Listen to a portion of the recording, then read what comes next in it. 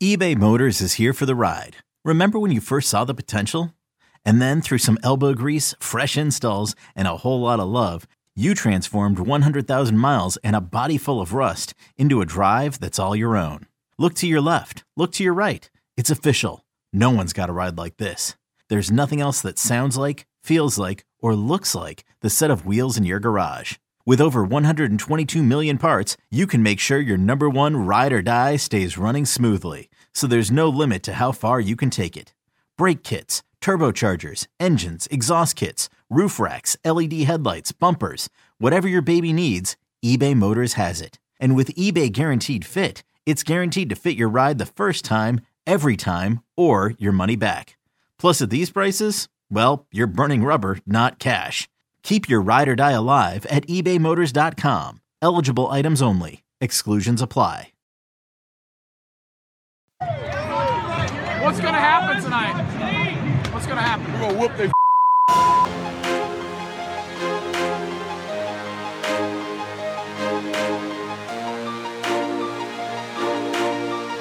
Have you gotten Rommel yet?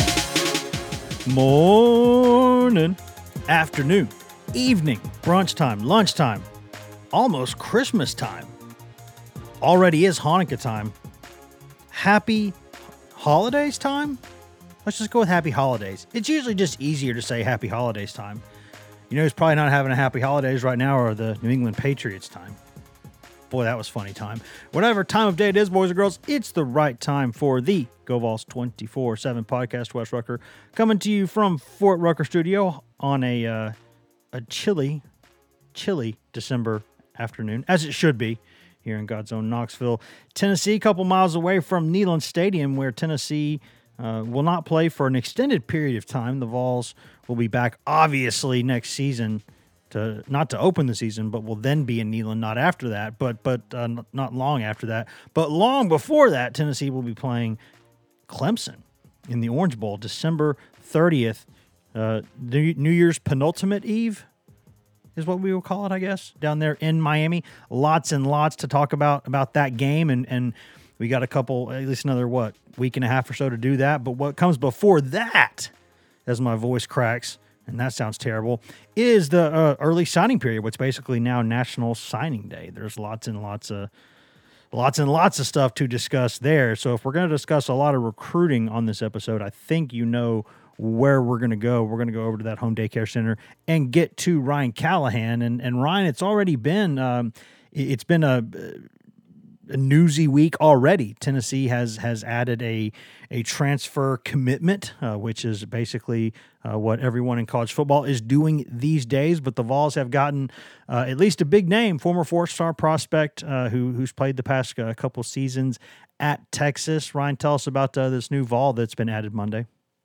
Yeah, and we're going to go with the official pronunciation that Texas has provided, Andre Carrick. But I had a couple different people mention Andre Carrick, but either way, Andre Carrick is what we'll go with for now. But the former four-star prospect, as you said, from Carroll High School in Southlake, Texas, big powerhouse program there that's put out a number of big-time kids over the years. But a former player at that program who went to Texas, spent the past 3 years there, recently entered the transfer portal, actually exactly 2 weeks ago, kind of quietly took, I believe, 4 official visits before announcing his destination, and just kind of made as low-key of an announcement as you can make while still acknowledging it on social media. He did make a little more of a post on his Instagram account, but his Twitter account, he just tweeted recruitment closed and changed his profile picture to picture of him in a Tennessee uniform and his bio to OL at Vol Football. Yeah, it had a strong Dwight Schrute vibes there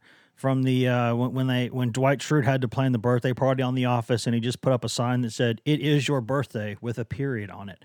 That had strong Dwight Schrute vibes there. But we all knew that Tennessee needed to do something, hopefully in the portal, so you could get an older guy at offensive line. Probably needed a couple of them, to be honest, but at least needed one. And the Vols have gotten that, a guy who I think probably will get a look at right tackle, a guy who could probably play right guard as well, or left guard, a guy who could play a couple of different spots up there, and a guy who's been in a college football program, a big college football program, for 3 years now. He's got 2 years left to play. and he's a guy who's got experience. I think he started 3 or 4 games since he's been at Texas, so he's not been a prominent player there, but he's a former 4-star prospect. He's got some good size. He's got some ability to play in an offense that's not totally dissimilar from Tennessee's in the way that it can spread the field a little bit. Obviously not at the tempo, but still a guy who Tennessee needed to add something. I think, Ryan, we've discussed this several times. Tennessee needed to make some moves on the offensive line in this portal kind of transfer window. Of course, you can always go JUCO. You can go different ways to try to, you can develop the guys you already have, which they're going to try to do anyway. But Tennessee's losing a big old right tackle who's been really, really, really good this season, and also losing Jerome Carvin there at guard. And Tennessee needed to probably add some more competition to those spots up front, because this offense looks really, really good. But if you want to put a bad O-line in it, it's not going to do as much. So they needed to get this right. For sure, and I would say, we'll get into this more a little later, but I would say this is, potentially not the only addition Tennessee will have from the transfer portal on the offensive line. To your point, they do have some major needs there. They've got some young guys, even a couple veterans. Ollie Lane could be a factor there at guard. They've got some options there, but I think to feel good going into next season, you do need to plug in a guy or two from the transfer portal. And Andre Carrick is a nice fit because he could do a couple different things. As you said, he could be a guard. He's played primarily at tackle at Texas, but he very possibly could be a guard in the right situation, and he's more than capable of playing right tackle. So depending on whether Tennessee can get anybody else it likes in the transfer portal, this could be Tennessee starting right tackle next season. Who knows? He could fill in for that spot that's going to be vacated by Darnell Wright's departure after the bowl game. So we'll see how that goes, who else they might end up getting. But he's listed at 6'5", 306 in his most recent bio at Texas. I don't know if he's for sure 6'5", but he's somewhere in that 6'4" to 6'5" range. Tennessee hosted another transfer portal option at tackle over the weekend, Johnny Cornelius from Rhode Island. Rhode Island 2 years in a row putting some bangers in the portal. Who was it last year? Who am I forgetting? Oh, no. Verse came from a different 1AA program. He was from Albany. Yeah, he was from Albany. He same part of the country. I'm sorry, but someone else came from Rhode Island recently. Oh, it was Jameer.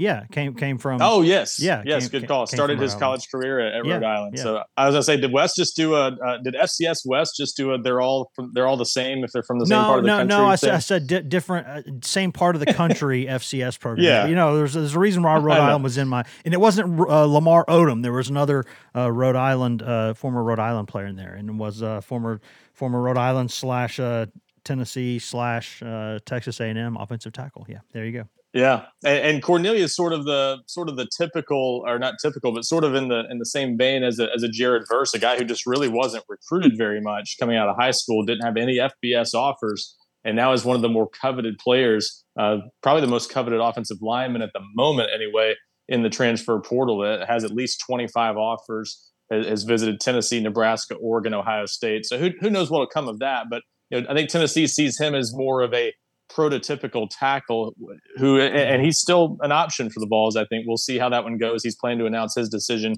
on Wednesday on National Signing Day.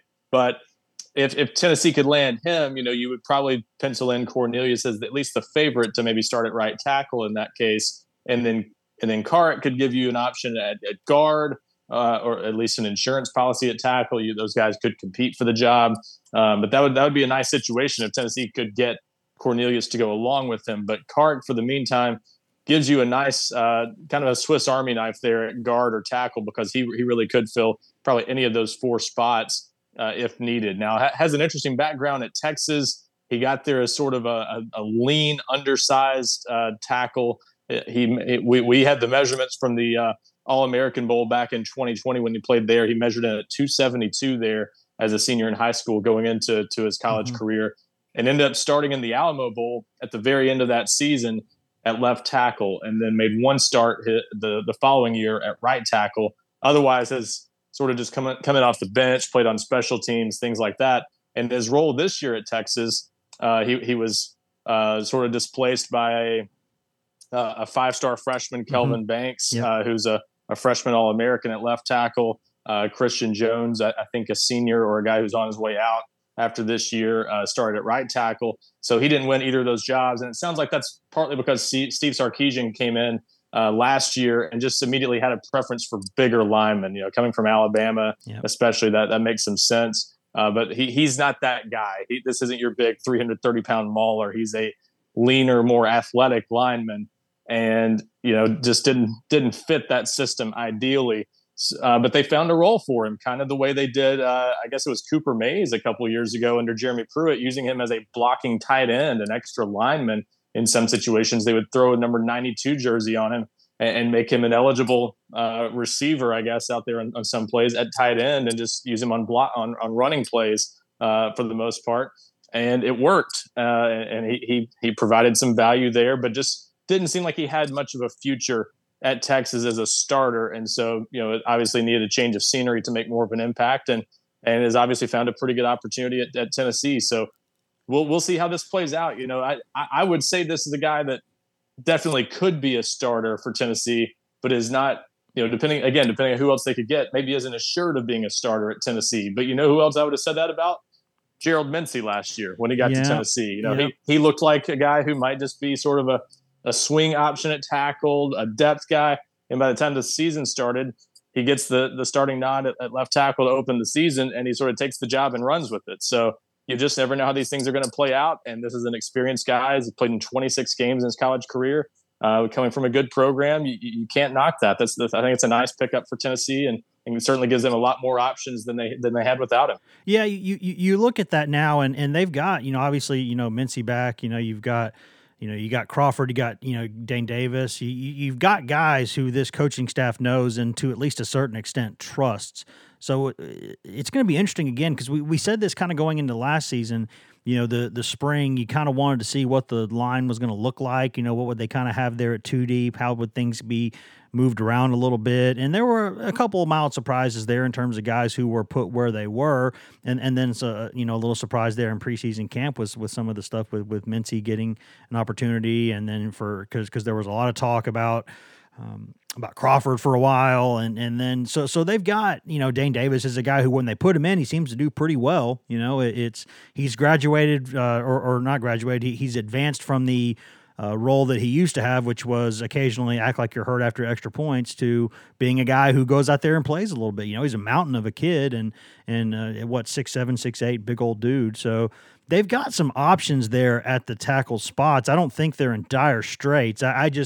My point was that, Darnell Wright is such a great player. I mean, he came to Tennessee with all this hype, and he really didn't meet it for a couple of years, and a lot of us were starting to question if he would ever kind of seriously become the player he was supposed to be. And then, lo and behold, he developed and became that kind of player he was supposed to be, one of the best right tackles in college football. And so that's a big piece to replace. And so you'd like to, in a perfect world, you'd obviously like to find a stud to replace that stud. So I don't know if they're going to have a stud there, but they're going to have options, and I think they might add to it. So that's something that's interesting to me anyway. What about the rest of the portal, Ryan? Is there any movement there for Tennessee? Any things to be on the lookout for? Any things to that could shake up? Because Tennessee's had a decommitment from the regular recruiting class, and we'll talk about that later. But in terms of the portal right now, vis-a-vis Tennessee, what's going on? What's the scuttlebutt? Yeah, the main name to watch right now would be a Johnny Cornelius, coming off that official visit to Tennessee. He was actually in Knoxville for a fairly brief visit. He sort of sandwiched back-to-back official visits into each of the past 2 weekends. He was at Tennessee on Friday, and then for a little while on Saturday, and then flew to Ohio State for the rest of the weekend. And maybe spent a little more than 24 hours at each school. So it's a pretty rushed visit, but he's a transfer guy. Some of these transfer portal guys, as we saw with McCallan Castles, the tight end transfer from UC Davis, don't even have to visit schools to know where they want to go. It's these guys are making business decisions in a lot of cases, and so a lot of times all they need to do is have maybe an in-person conversation with coaches, which, remember, they can do that on the road. So Glenn Ellerby, for instance, went to Texas to visit Andre Carrick, went to Rhode Island to visit with Johnny Cornelius while he was on the road. So a lot of these conversations in person have already happened before they've arrived on these official visits. So sometimes you don't even need visits, but they got both those guys on campus on official visits, and Cornelius has now taken 4 official visits. Now, when I spoke with him on Saturday after the Tennessee visit, he didn't rule out that he could choose someone outside of those 4 schools. He didn't say he was just choosing between those 4. So that's at least worth noting with 25 offers on the table and a bunch of major programs in the running. You never know what sort of relationships he might have with different coaches at some of those other schools. And maybe there's someone else outside those 4 still in the mix. But I would assume that Tennessee is still one of the, at least handful of teams with a realistic shot at him. And I don't think the Vols really have a sense yet of whether they have a great shot at him or if they're likely out of it or where things stand there. It's a tough one to read sometimes with these transfer portal kids because you don't get long-standing relationships. You get a couple weeks at most to really get to know them, and then you're trying to read people that you haven't known for very long. So it's a tough deal sometimes. But Tennessee is in the mix for him for sure, and battling for a number of others, but mostly wide receivers. And it looks like a lot of the activity as far as visits are concerned with the wide receivers they're pursuing might come in January. There's an early January visit window for only transfers that they've added this year. This is to offset a sort of quirky rule that worked against Tennessee last year because of the academic calendar. The way things were written before, you could take an official visit to a school within 2 weeks of the start of their spring semester. And so Tennessee's semester started later than some other schools, so they weren't able to host visitors from the transfer portal until something like January 8th. And a few other schools were able to host visitors a few days before that. So to remedy the inequities there, they just added a 5-day window, January 4th through 8th, to allow transfers to take visits this year before things fully open up on January 13 for coaches to go back out on the road and everything. And so Tennessee will host some visitors, I think, during that January 4th through 8 window. Among them, I think as of right now, the expectation is that Dante Thornton, wide receiver from Oregon, will visit at some point during that window or at least in early January. And then also Devontae Walker, a Kent State wide receiver who was first team All-MAC this year, one of 2 wide receivers that put up some pretty big numbers there, and has already visited North Carolina a couple times. He also went to Rutgers for an official visit more than a week ago. So a couple schools have already hosted him, but it sounds like Tennessee and Penn State currently in line to get him on visits in early January. So some of that's going to play out into next month. So as far as immediate happenings, it looks like a Johnny Cornelius on Wednesday when he plans to announce his decision is the main one to watch. And then beyond that, it might be some January visits. And we'll see if other things happen without visits. But I would say that's less likely just based on what we know right now. And also, who else enters the portal? We've still seen some portal activity. Jordan Phillips from Tennessee, the first-year defensive lineman, already in the transfer portal, announced that on Monday. I thought he was a pretty solid prospect. I don't know if he was ever going to be like an absolute star, but that's still, a pretty good athlete, a pretty strong player at a pretty decent position where you need guys. Well, and I think that's a case where not getting enough early playing time might have been a problem. I think he's a guy who came in early last year. Remember, he was the one who arrived before anybody else in that 2022 class, went through some bowl practices, and I think thought he was going to have a pretty good chance to get on the field, and just ended up playing mostly sort of in garbage time in a few games. Because Tyree West outplayed him. Exactly. And so West, and those guys aren't, identical. Phillips is a little more of a pure interior guy. West is kind of a hybrid end tackle type. So those guys aren't identical, and maybe the positions they can play had to do with West making more of an impact. But yeah, for him, I'm sure he was a little bit frustrated by not playing a little bit more and then seeing another freshman get more snaps than him throughout the years. So yeah, I think that's one of those deals where playing time worked against him a little bit. And that's one of the realities of the transfer portal world we're in. You've got to, if it's a guy like that who comes in expecting to play, you've got to play them earlier. You run that risk, and how much are you going to cater to that versus just doing what you think is best for your team? That's all sort of, everyone's still figuring that out. In the old days, you could have talked him out of transferring. The school would have had more leverage. Now the kid wants to go in the portal. He's just going in the portal, and there's really no way to stop it. So we'll see. I don't know if it's out of the question that he returns to Tennessee, but assuming it's gotten this far for a reason. Yeah, Tyler Barron returned. It can happen. Yeah, crazier things have happened, but that's definitely not one where Tennessee was expecting him to leave or anything. That was a little bit of a surprise for Tennessee. But that's my point there is just that's an example of what still can happen. I think the expectation is there will be a lot more names in the portal. We sort of had the first wave during that first week of the portal that started on December 5th.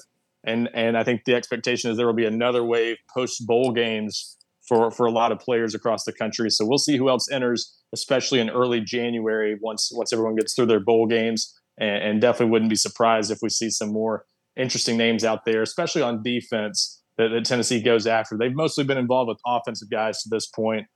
Defensive guys haven't found a whole lot there. I think the thought is that the defensive talent out there is not outstanding, or certainly not significantly enough better than what Tennessee already has at a lot of positions. So I think they're going to see what else is out there in the coming weeks. And that transfer portal window runs through January 18. So still plenty more time for guys to enter the portal, and Tennessee's going to keep looking and see what's out there. Yeah, and still enroll in January if they want. I mean, because you can enroll. The drop ad deadline's a couple weeks after semester starts, so you still got time to. Well, in the semester in Tennessee doesn't start until January 20th or something. It's a lot later than it used to be. So definitely still time for guys who enter the portal even up to mid-January to still look around and make a quick decision if they wanted to. So we'll see how all that goes. But I think the bottom line is there will be more names out there, and Tennessee is going to keep looking at who's out there, especially on defense, and still look for again another offensive lineman. If they can find another fit, an ideal fit, maybe a second tight end, and still looking at wide receivers. They're interested in Marshawn Lloyd, the South Carolina running back who recently entered the transfer portal. I like him. The kid breaks tackles. He's a good player. Oh, he's a big name. I mean, he's a former 5-star prospect out of DC, I believe, or somewhere up in that area. So definitely someone that Tennessee has some interest in, but USC, maybe Georgia, some other big programs are in there. So that's going to be a battle. But regardless, Tennessee looking at really a lot of positions still, and we'll continue to kind of scour the transfer portal to see what's out there. Yeah, he's from Hyattsville, Maryland. Come on, Ryan, get your DMV knowledge right. Yeah. Let's go. Come on. My wife, the DC girl, would be like, come on, Ryan, what are you doing there? Yeah, we got. I almost said Maryland, but I couldn't remember exactly where it was. Just he was that part of the country. Yeah, he was a top 50 player. I mean, he's a big time player. So there's lots more to discuss there. I mean, the portal is interesting. There's also, of course, the regular recruiting route, and some of the guys who have already committed to Tennessee, signed with Tennessee. They've been on campus. They've been doing some bowl practices, and including a quarterback, perhaps, that you've heard about. There's also been some fluidity within the class, right? One sort of at least somewhat surprising, at least mildly surprising defection from Tennessee's class. Potentially another guy or so who could be added to the class. There's lots more that's going to be in play the next couple days, and we're going to talk about a lot of that. But before we do that, we are very slightly overdue for a break here, so we're going to step away for just a second, pay some bills, listen to products, services, in-house ads, etc. And then we'll be right back here on the Go Vols 24/7 podcast. #ad. Hey, I'm Brett Podolsky, co-founder of The Farmer's Dog. We make fresh food for dogs. We started the company when we saw what a huge difference it made in my own dog, Jada, when she stopped eating ultra-processed kibble and started eating fresh, whole food. The Farmer's Dog food isn't fancy. It's just real food delivered to your door in pre-portioned packs. It's better for them and easier for you. Get 50% off your first box at thefarmersdog.com/podcast. That's thefarmersdog.com/podcast. Okay, picture this. It's Friday afternoon when a thought hits you. I can spend another weekend doing the same old whatever, or I can hop into my all-new Hyundai Santa Fe and hit the road. With available H-Track all-wheel drive and 3-row seating, my whole family can head deep into the wild. Conquer the weekend in the all-new Hyundai Santa Fe. Visit HyundaiUSA.com or call 562-314-4603 for more details. Hyundai, there's joy in every journey.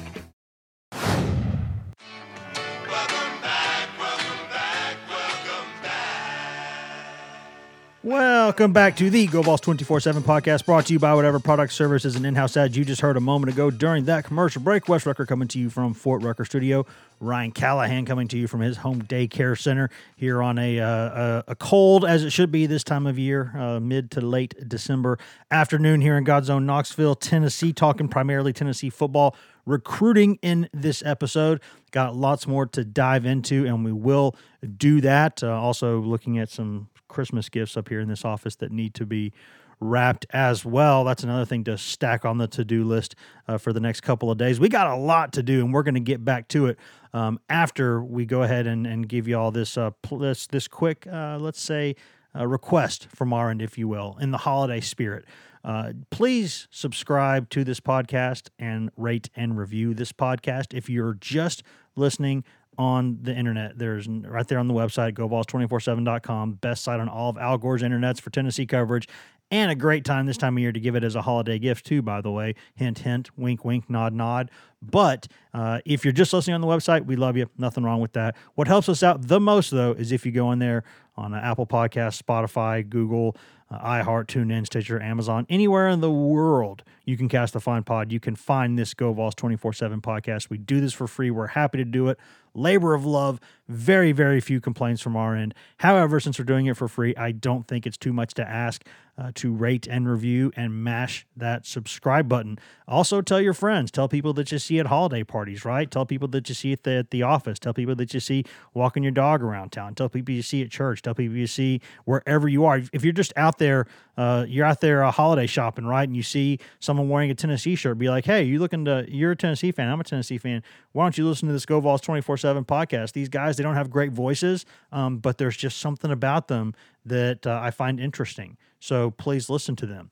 Do that stuff. That person could be your new spouse. That could be your new best friend. That person could change your life forever because you karmically passed forward what we're trying to get you to pass forward. So if you're already doing all that stuff, thank you. We love you. And if not, I award you no points, and may God have mercy on your soul. Ryan, back to business. Tennessee has... Hey, before we move on, Wes, I should throw in that it is a great time to join Go Vols 24/7. 50% off your first year to join the site right now, and with signing day obviously 2 days away, perfect time to take advantage of that and join the site. We'll be running that for at least the next few days. So take advantage of that deal and join in and get all that coverage of recruiting, transfer portal stuff, bowl game coverage, basketball, all that stuff going on, and much, much more. And my favorite thing, access to the entire 24/7 sports network. That's the perk that I think a lot of people love to take advantage of. If it's Florida week, you want to read what the Florida fans are thinking, or Alabama misses out on Arion Carter last week and you want to go soak in the reaction from Alabama fans, you can do that and read everything throughout the network. So great time to join Go Vols 24/7. Go check that out for 50% off. That is an excellent way to put that, Ryan. I'm glad that that's actually what we would call in the business a quality interruption, a proper interruption, if you will, to bring important knowledge that I had failed to bring to everyone. So thank you for doing that. Back to business, though, to recruiting business, I should say. Tennessee has had what I would say is a prominent and mildly surprising / disappointing defection from the class late. Sylvester Smith, a.k.a. Sly Smith, took an Alabama kid, defensive back Tennessee was happy to have in its class, a young man also who is also from the state of Alabama, though, and he took a visit to Auburn and bought whatever Hugh Freeze is selling, and he decommitted from Tennessee, opening up another spot in the class. Tennessee could add to the class later. There's still obviously another signing period after this one, what used to be called signing day later on in the year, but this primarily now is early signing period. This early signing period is basically, it's basically signing day now. That's sort of how the calendar is. Where do things stand with Tennessee? If you could touch just a little bit on losing Smith to the class, on whether there would be an immediate response to that, and sort of some other maybe irons Tennessee's got in the fire here the last couple days. Yeah, a couple things still to watch. The main thing to watch leading up to Wednesday, I would say, is here locally. Deshaun Bishop, the running back from nearby Carnes High School, that if you're in the Knoxville area, and even outside the area, you've probably heard a lot about him over the past couple of years. He's finished his high school career as one of the state's all-time leading rushers, number 2 actually on the career rushing list behind Troy Fleming, the former Vols running back. Bishop rushed for more than 8,000 yards at Carnes. I think more than 2,400 yards this year, over 3,000 yards as a junior. He's a back-to-back Mr. Football winner in Class 5A. So a guy who's certainly made a name for himself throughout his high school career and has been on Tennessee's radar for a while. Got an offer back in June of last year with a strong showing at one of Tennessee's camps, and has kind of just maintained a relationship since then. But the first time around, he committed to Coastal Carolina. Well, he's now announcing his final decision after decommitting from Coastal Carolina on December 6th, and he revealed Monday that he's going to be announcing that Tuesday afternoon at 2 p.m. Eastern, and it's going to be Tennessee or Appalachian State. As of right now, I think Tennessee has a good chance of adding Deshaun Bishop to its class, and that would be another running back to go along with obviously Khalifa Keith, and they obviously are not quite sure yet exactly how Cameron Seldon, the 4-star athlete from Virginia, will fit into their plans on offense, but he's either a running back, receiver, or some sort of combination of the two. So those options are already in the class at running back, but Bishop would certainly give them another surefire option at running back if they add him. So that's the really the main thing to watch, aside from a Johnny Cornelius announcing his decision out of the transfer portal on Wednesday. So as far as guys, signing, Bishop is pretty much it between now and Wednesday that we're aware of right now. We'll see if anything changes. I won't say that. There is one other name worth watching. I just don't know yet what's going to come of this. It could be a long shot. It could be a legitimate option, depending on how things play out. But in the wake of the Sylvester Smith decommitment, I think Tennessee has already reached back out to Tyler Scott, a defensive back from the Atlanta area that they had on campus for the Alabama game back in October. At one point, right after that visit, it sounded like Tennessee was maybe the team to beat for him. And the Vols even got an early crystal ball pick for him at the time. But now here down the stretch, Tennessee really hadn't been involved with him in recent weeks. And he's taken official visits to Alabama, USC, Texas. He's sort of got a lot of options now. And so it's hard to say what's going to come of Tennessee's maybe late push for him if it does turn into that. But I think Tennessee at least has gauged his interest, and we'll see what comes of it. So that's at least a second name to watch. And if they are going to find somebody else in the secondary in this class, I think that would probably be the most likely option.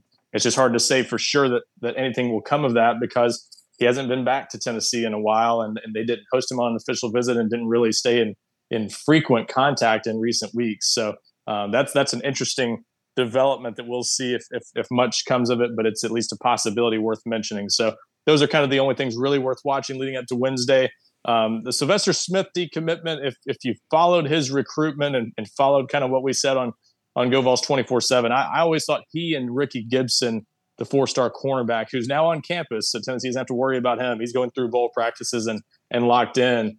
But those two guys in particular, I thought in Alabama were maybe the two most worth watching after the hiring of Hugh Freeze at Auburn. And Sylvester Smith obviously ends up flipping to Auburn. So it's not a surprise that it ended up happening that way in the end. I think what is a surprise is that it happened the way it did, because this got pretty late in the game before it really got that serious. We'd kind of been keeping tabs on it, and there really hadn't been a lot to discuss because there'd been some contact, some reaching out, just sort of gauging interest. And it sounded like Sylvester Smith was pretty interested in Auburn, but they were not really sure what they wanted to do with him, I think, for a little while there. They've been recruiting a lot of guys, as you often do after a coaching change, just trying to see what you can get late. And I think they had some other irons in the fire in the secondary and maybe weren't pushing for him, not going all in on him. And then he shows up Saturday at Auburn for an unofficial visit, just spends a few hours there. I don't think he even took his family. So even after he arrived for the visit, we weren't sure that this was going to result in a flip. But obviously the fact that it was sort of an unknown visit, he didn't bring it to Tennessee's attention, the fact that he just kind of showed up made it look like it could be serious. And sure enough, by Saturday night, he's decommitted, and everyone sort of knows where he's going, and he announces Sunday that he's headed to Auburn. So not shocking that it happened, a little bit surprising that it got that late, that it got to the weekend before National Signing Day, as you said, and that Tennessee loses him after sort of a surprise visit then.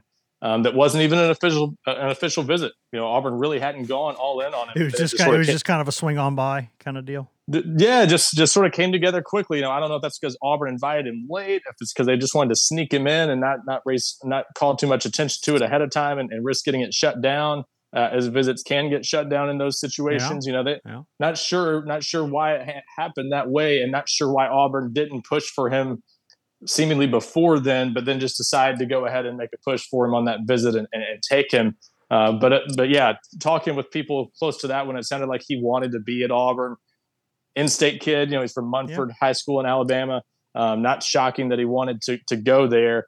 But yeah, Auburn's been aggressive, as you would expect, with a new coaching staff there, with Hugh Freeze's staff. If you remember his time at Ole Miss, obviously NCAA trouble aside, that staff always was aggressive in recruiting. They're going to be a factor at Auburn, no doubt. And I would expect Tennessee and Auburn to resume having some of the old-fashioned recruiting battles that they've had over the years under a number of different staffs.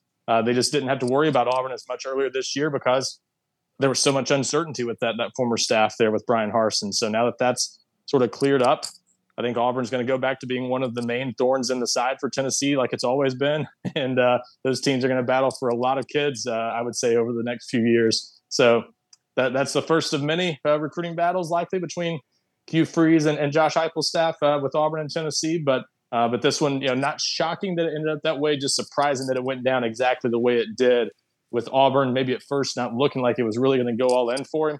And then just very quickly things coming together, and suddenly he's flipping from Tennessee to Auburn. Yeah, in a weird way, it seems like Tennessee losing a late flip to Auburn sort of, controversially is not the right word, but interestingly late in the process. Kind of feels like old times, right? It kind of feels like this is the world that we normally live in the Southeastern Conference, where where Auburn's kind of sneak in there and do what it does late in the process and get it done. So all's fair in love and recruiting, right? That's how it goes. If there are kids in that Auburn class that if they were interested in Tennessee would be happy to take them at the very last second and Rochambeau Auburn right back. That is how it goes in this league. That's how it goes in the high levels in college football. This is life. So it's interesting because he's a good player, certainly. I mean, I'm not the expert here, Ryan. I never really looked at it and thought, man, this kid's just an absolute star, can't miss. But he looked like a good player, right? Like I look at him like I look at a lot of players. I'm like, yeah, he could be pretty good, but I'm not the expert. But he never. There are some kids that when I look at it on tape and I just go, oh my God, he was never one of those. But he's a good player. Good player, and one reason you might not back when he committed, there was no junior film to look at. He was an interesting kid because he didn't post his junior highlights on Huddle, and that's sometimes a bit of a red flag. But according to his coach and according to him, there was always a reason for that. He played through an injury during his junior season. The film just didn't look that good. And I think some people sort of looking out for his best interest just decide, you know what, you don't need to put up a lot of this film. It's only going to hurt you. So yeah. He had sort of made a name for himself as a sophomore. That film, sort of spoke for itself, and they didn't really even post that junior film. And then he goes and plays more at 100% health as a senior, and he plays quarterback a lot, and he got a lot of offensive touches and put up some pretty big numbers on offense for a team that just needed him to play quarterback, and also had 5 interceptions on defense. So he had a really good senior year. I thought his senior film looked pretty good. So it's a loss for Tennessee. It's a player that they didn't want to lose by any means, and you certainly can understand why Auburn decided to take him. At the same time, is it a devastating loss? Is this a guy who was going to come in and start as a freshman? I wouldn't say that. And in this day and age, in the transfer portal, everything's so year to year now anyway. 15, 20 years ago, a guy like that, you'd say, yeah, if they don't replace him with a high school kid, that'll be a hole in the roster you got to fill somehow over the next year. But now when you can just go get a veteran anytime you need to, a lot of times these days to sort of offset a loss like that, it's not as big of a deal. So Tennessee does have 2 other safeties in the class already on campus, and John Slaughter and Jack Luttrell. So they're in okay shape there numbers wise, and I don't think they're likely, unless they get Tyler Scott, who's probably more of a cornerback, but a guy who could play really anywhere in the secondary. But unless they get Tyler Scott, I don't think they go out and scramble to find another defensive back in this class. They've got 5 cornerbacks or 5 DBs, 3 corners, 2 safeties, all of them already on campus. So they don't have to worry too much about numbers there.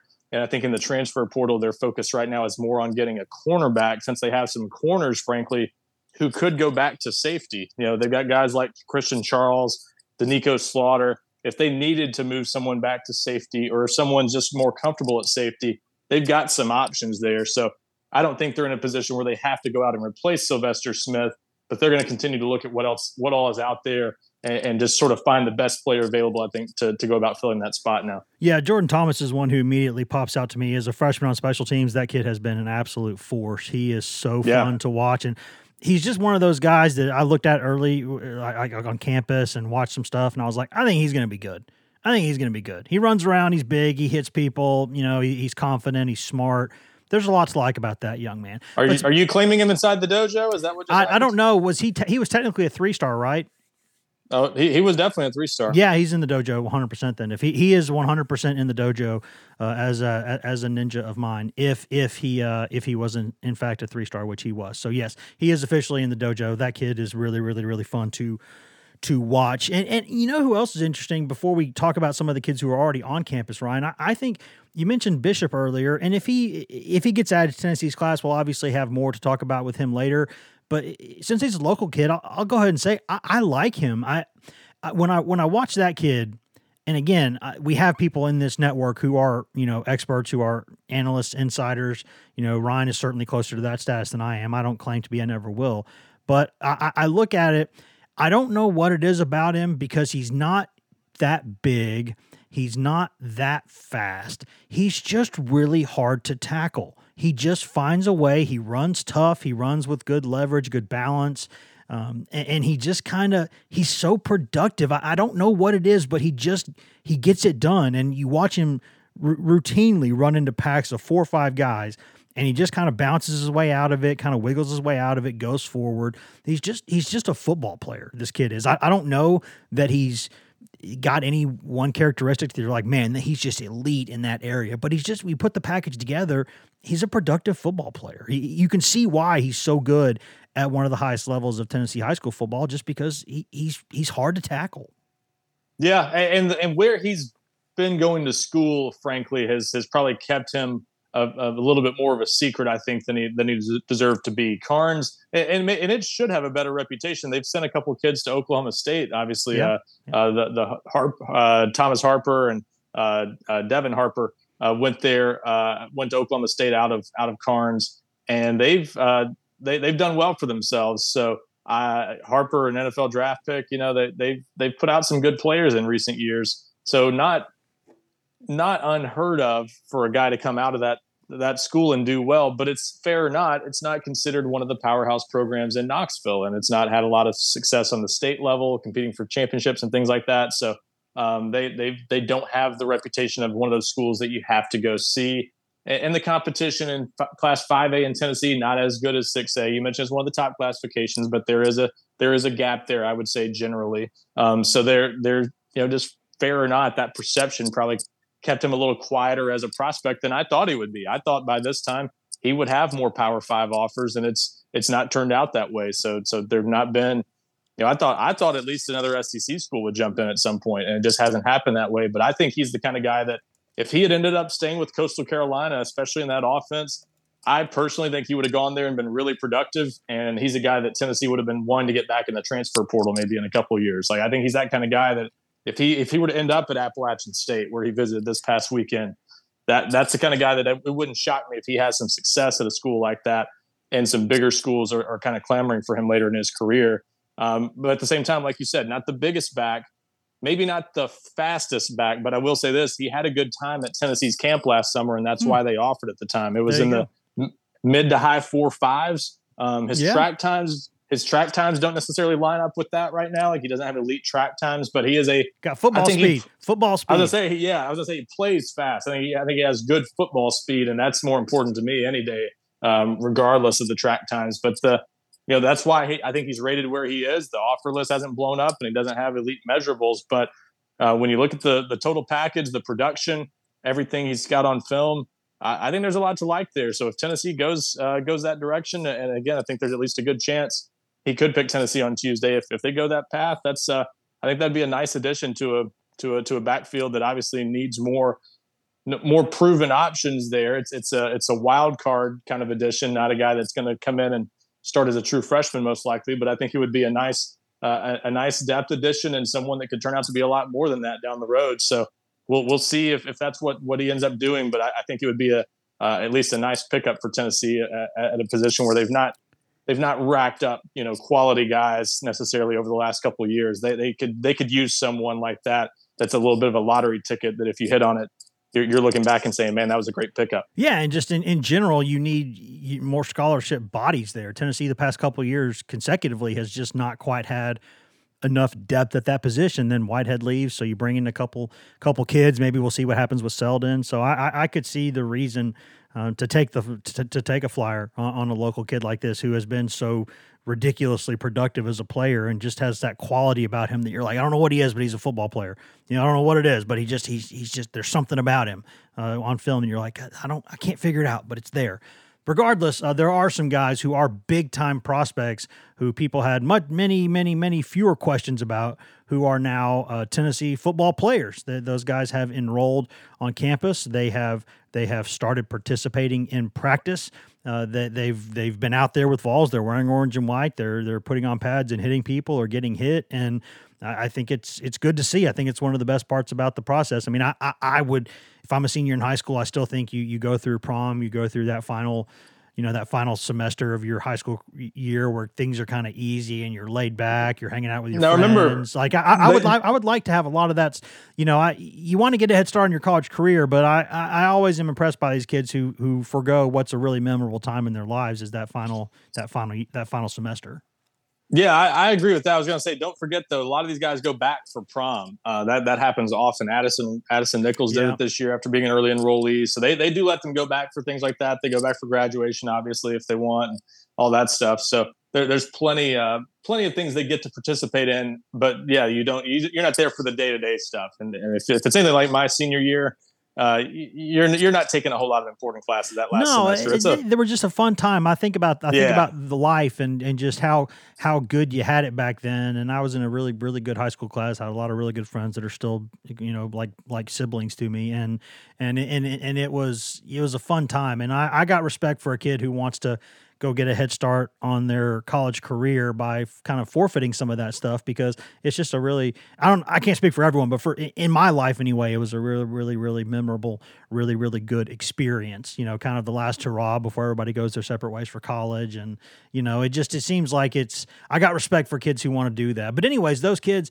there has been one media availability for practice to this point. I know you were gracious enough to go and help us get some photos, because with Hank's stuff after the surgery and everything, it's finally getting a little bit better, but it's been kind of tough to do some stuff. And so I did not see it, just being frank, I did not see it, but you were out there, Pat was out there. What'd you think?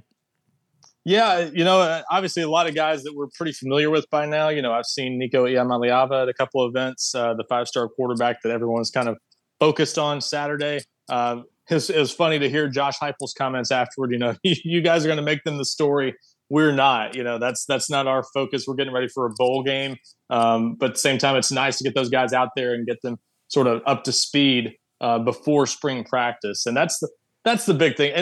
And also, before I make too many observations about those guys, we did see all of 2-3 periods, as you know, Wes. Sure, it's stretching, and very basic individual drills. So you can't reach, many conclusions, just like we always say after the first day of spring practice. We know if somebody's got 2 arms and 2 legs still. We can usually identify that much. Usually. So we got to see those guys move around a little bit, and which ones kind of look the part and which ones don't. They weren't quite in full pads, so that was interesting. You got to see a little more of sort of how they were built, the ones that need to add weight, the ones that need to drop weight, all that stuff. The ones that I thought, really looked the part physically, Jordan Matthews stood out at cornerback. I think he is the most physically prepared out of those 3 cornerbacks they just added to compete for early playing time. But as a guy who remembers, Emmanuel Mosley coming out of high school at 150 pounds, he was 140 something on his official visit to Tennessee, as I recall. A guy who came out of high school that light and still ended up starting some games as a freshman at Tennessee.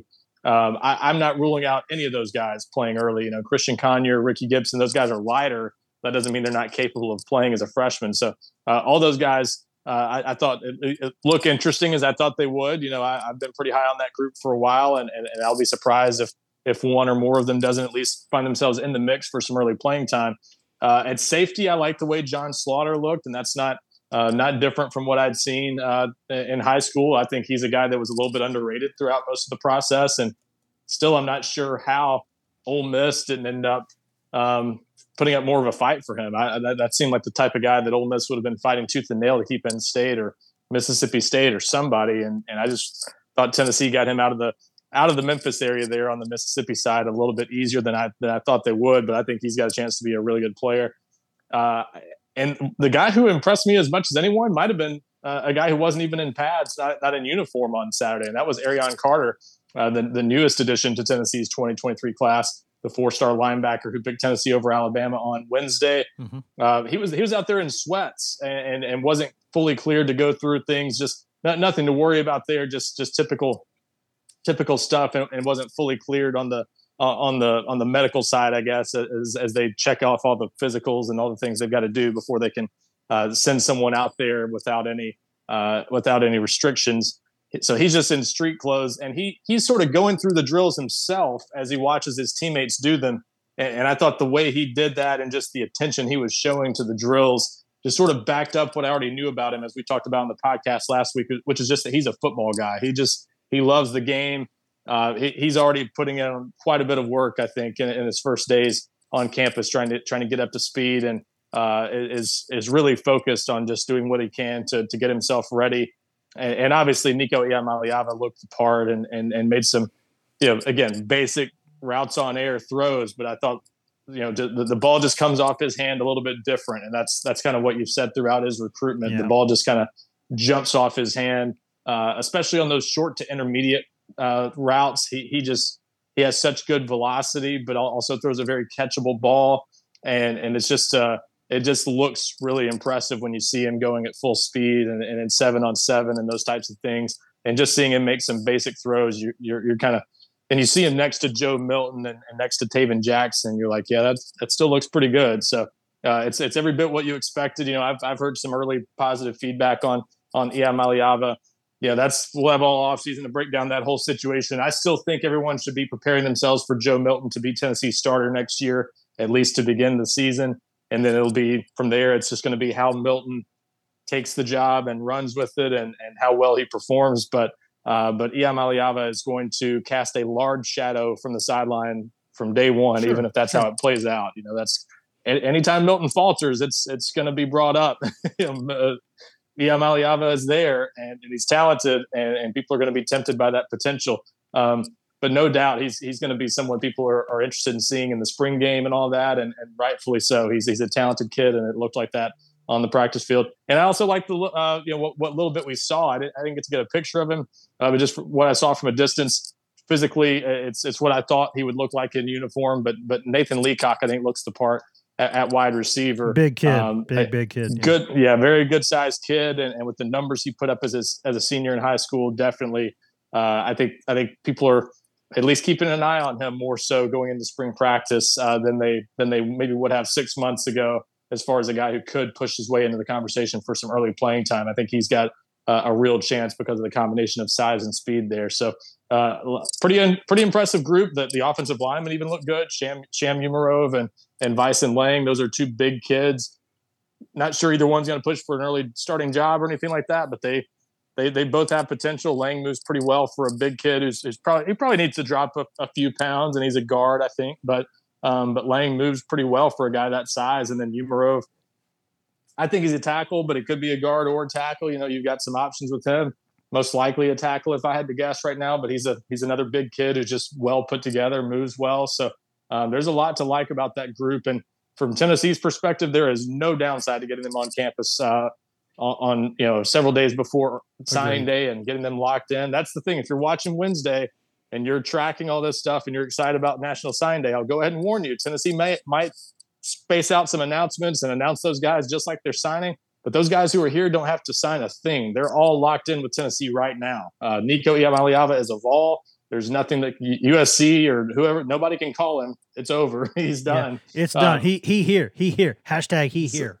Yeah, so all those guys are locked in with Tennessee. So that's 14 early enrollees already on campus. They've got the 2 transfer commitments already on campus. Charles Campbell, the kicker, and McCallan Castles.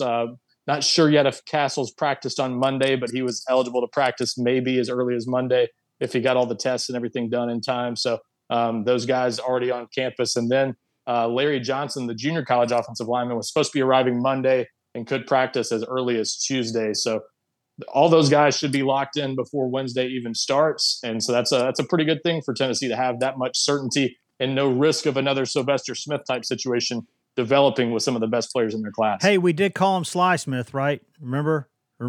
Yep. We called him Sly Smith, and he was pretty sly down the stretch, getting it done. But you know what? I'll say this: the kid went where he wants to go to school, and that's, at the end of the day, people can get mad, and I understand that because this is a passionate thing that we cover. But I think kids should go where they want to go. I don't think that's a controversial hot take, but that's where he wanted to go, and that's where he is. So I think good for him, and we'll see what Tennessee does to respond to that. Ryan, anything else in terms of recruiting stuff to keep an eye on before we get out of here? Any recruiting stuff? Anything that you saw at practice from the noobs? Anything before I hit this button and hang up on you? No, and you can hang up anytime, always. But I don't know. But like I said, Wednesday should, we'll see if anything happens with Tyler Scott, and then obviously Deshaun Bishop worth watching on Tuesday, and then beyond that we'll see if anything develops, and then in the transfer portal of Johnny Cornelius, worth watching that announcement on Wednesday, and we'll see if we hear much leading up to that one with a lot of these transfer portal guys. They're often pretty quiet, but we'll see what we hear.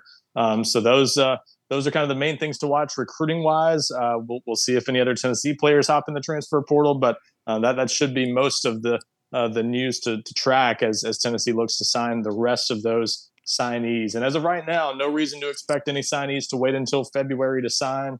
Everyone else that's committed to Tennessee should be signing on Wednesday, as far as we know right now. So with 24 commitments now without Sylvester Smith, that means 9 more guys should be signing on Wednesday to finalize their decisions. So again, potentially Deshaun Bishop or Tyler Scott. So so it should be a shorter list of guys that still have to sign, but still a lot to be finalized about that class. And then from there we'll see what happens with the transfer portal. And one more thing I want to throw in on the early arrivals from the class that are going through practice now.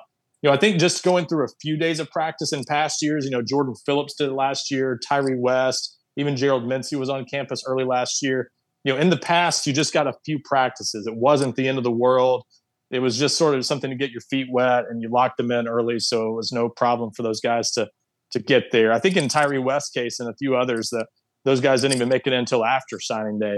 But Jordan Phillips arrived before signing day last year. In this case, you get all these guys here early, so you lock them in. But the big benefit this year is there is a rule change, and we've mentioned this in our stories, so you might have already seen this, but those guys who are already here also get to go to the bowl site this year, and that's different. That's a rule change this year that used to not be an option. Now it is. And so Tennessee will have the chance to get most, if not all of those guys. I don't know 100% for sure that all of them are doing it, but the vast majority at least should be going down there. Everyone I've spoken with about it said they're going. So all those guys will be in South Florida for the most part, and they'll be able to practice down there too. So you're talking about, 4 more practices in Miami before the game, something like that. Yeah. And then in Knoxville, about a week of practices. So you're talking about getting somewhere close to 10 practices within the first few weeks of your college career. And you hadn't even really moved into your dorm yet and started classes. It's a great time for these guys to get their feet wet. And I think that because of the number of practices, once you throw in the on-site bowl prep, it is a bigger deal that those guys get to arrive early now. Those guys will get to spring practice and they'll know what they're doing. They won't be as unsure of where to go and how to go through a practice with Tennessee staff. And the old Mike Tyson line about, everybody's got a plan until they get punched in the mouth. Well, the earlier you get punched in the mouth, the better. You get a chance to adjust and see what it's like, and you know what you've gotten yourself into.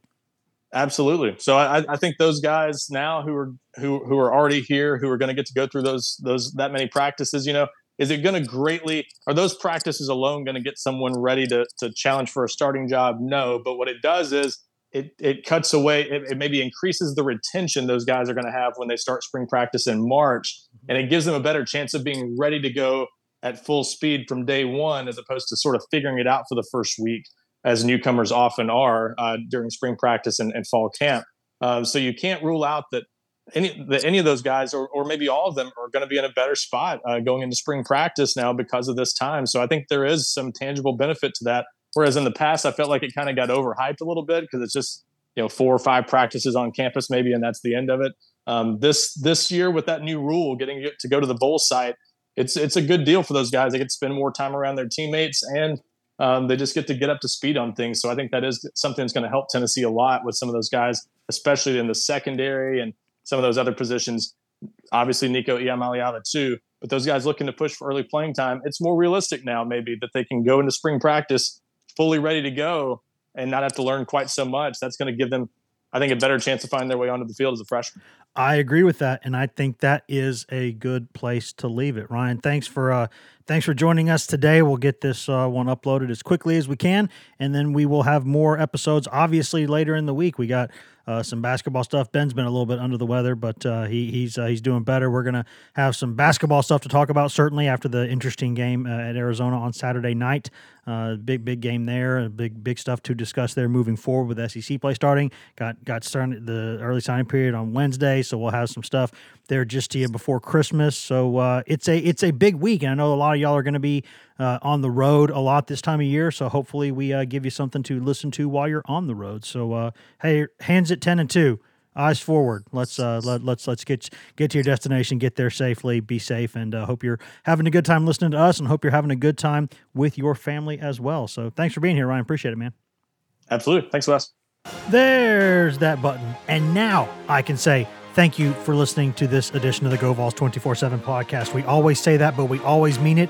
Thank you for listening. You can find all of us on social media. I'm Wes Rucker 24/7 on Twitter. Ben McKee is Ben McKee 14 on Twitter. Ryan Callahan is Ryan Callahan 24/7 on Twitter. And Patrick Brown is P Brown 24/7 on Twitter. And if you just want Tennessee news on Twitter, nothing else, you can get that at twitter.com/GoVols247. You can also go to facebook.com/GoVols247, where we update that throughout the day, all day, every day, mostly with Tennessee news, but also with news that we think Vols fans will find interesting. But if you want that best, most delicious East Tennessee Smoky Mountain spring water directly from the source, go get that at GoVols247.com, the best site on all of Al Gore's internets for coverage of Tennessee football recruiting, basketball recruiting, Tennessee baseball. Nobody, and I mean nobody, covers Tennessee baseball the way that we do. Also, no one covers the Lady Vols that we do. The award-winning Maria Cornelius does an excellent job covering all things Lady Vols for us all season long. You can get all of that at GoVols247.com. You've also got access there to 2 forums that run around the clock. Got the Checkerboard and the Summit, where you can go 24 hours a day, 7 days a week, and discuss anything you want that is not political or religious in nature with us, with thousands of Tennessee fans across the world, and with us who are on the staff. And no one has a more active board with the staff members than us. We are proud to be there all the time, answering any question that you've got, and you get all of that for less than the price of one mediocre lunch per month. That is all that it costs, and that's after a quick free trial. And once you pay us that reasonable rate, which is, again, less than one mediocre lunch per month, you get access in perpetuity to Paramount Plus, which is an excellent growing behemoth of a streaming arm there with us here at CBS, Paramount, Viacom, etc. You get every show CBS has ever made commercial free. You get new movies. You get classic movies that rotate in every single month. You also get just tons of original content, tons of great original Paramount Plus content. And you also get access to the vaults of Nickelodeon, Smithsonian, MTV, BET, Comedy Central, something for the entire family. All of that for less than the price of one mediocre lunch per month. That is so much stuff. So much stuff. That's a bunch of stuff. Less than one lunch a month. That's all that it costs. So go to GoVols247.com and do that. Take advantage of that. Tell your friends to go do that. Again, thank you for listening. You can always go subscribe to us on every content item. Everywhere you can get a podcast, you can get this podcast. So please go do that. Thank you for listening again. And be kind to each other, guys. Just try to be kind to each other. There's just not nearly enough people in this world being kind to each other and having basic human empathy and dignity. Let's be better to each other. Let's be good. See you guys.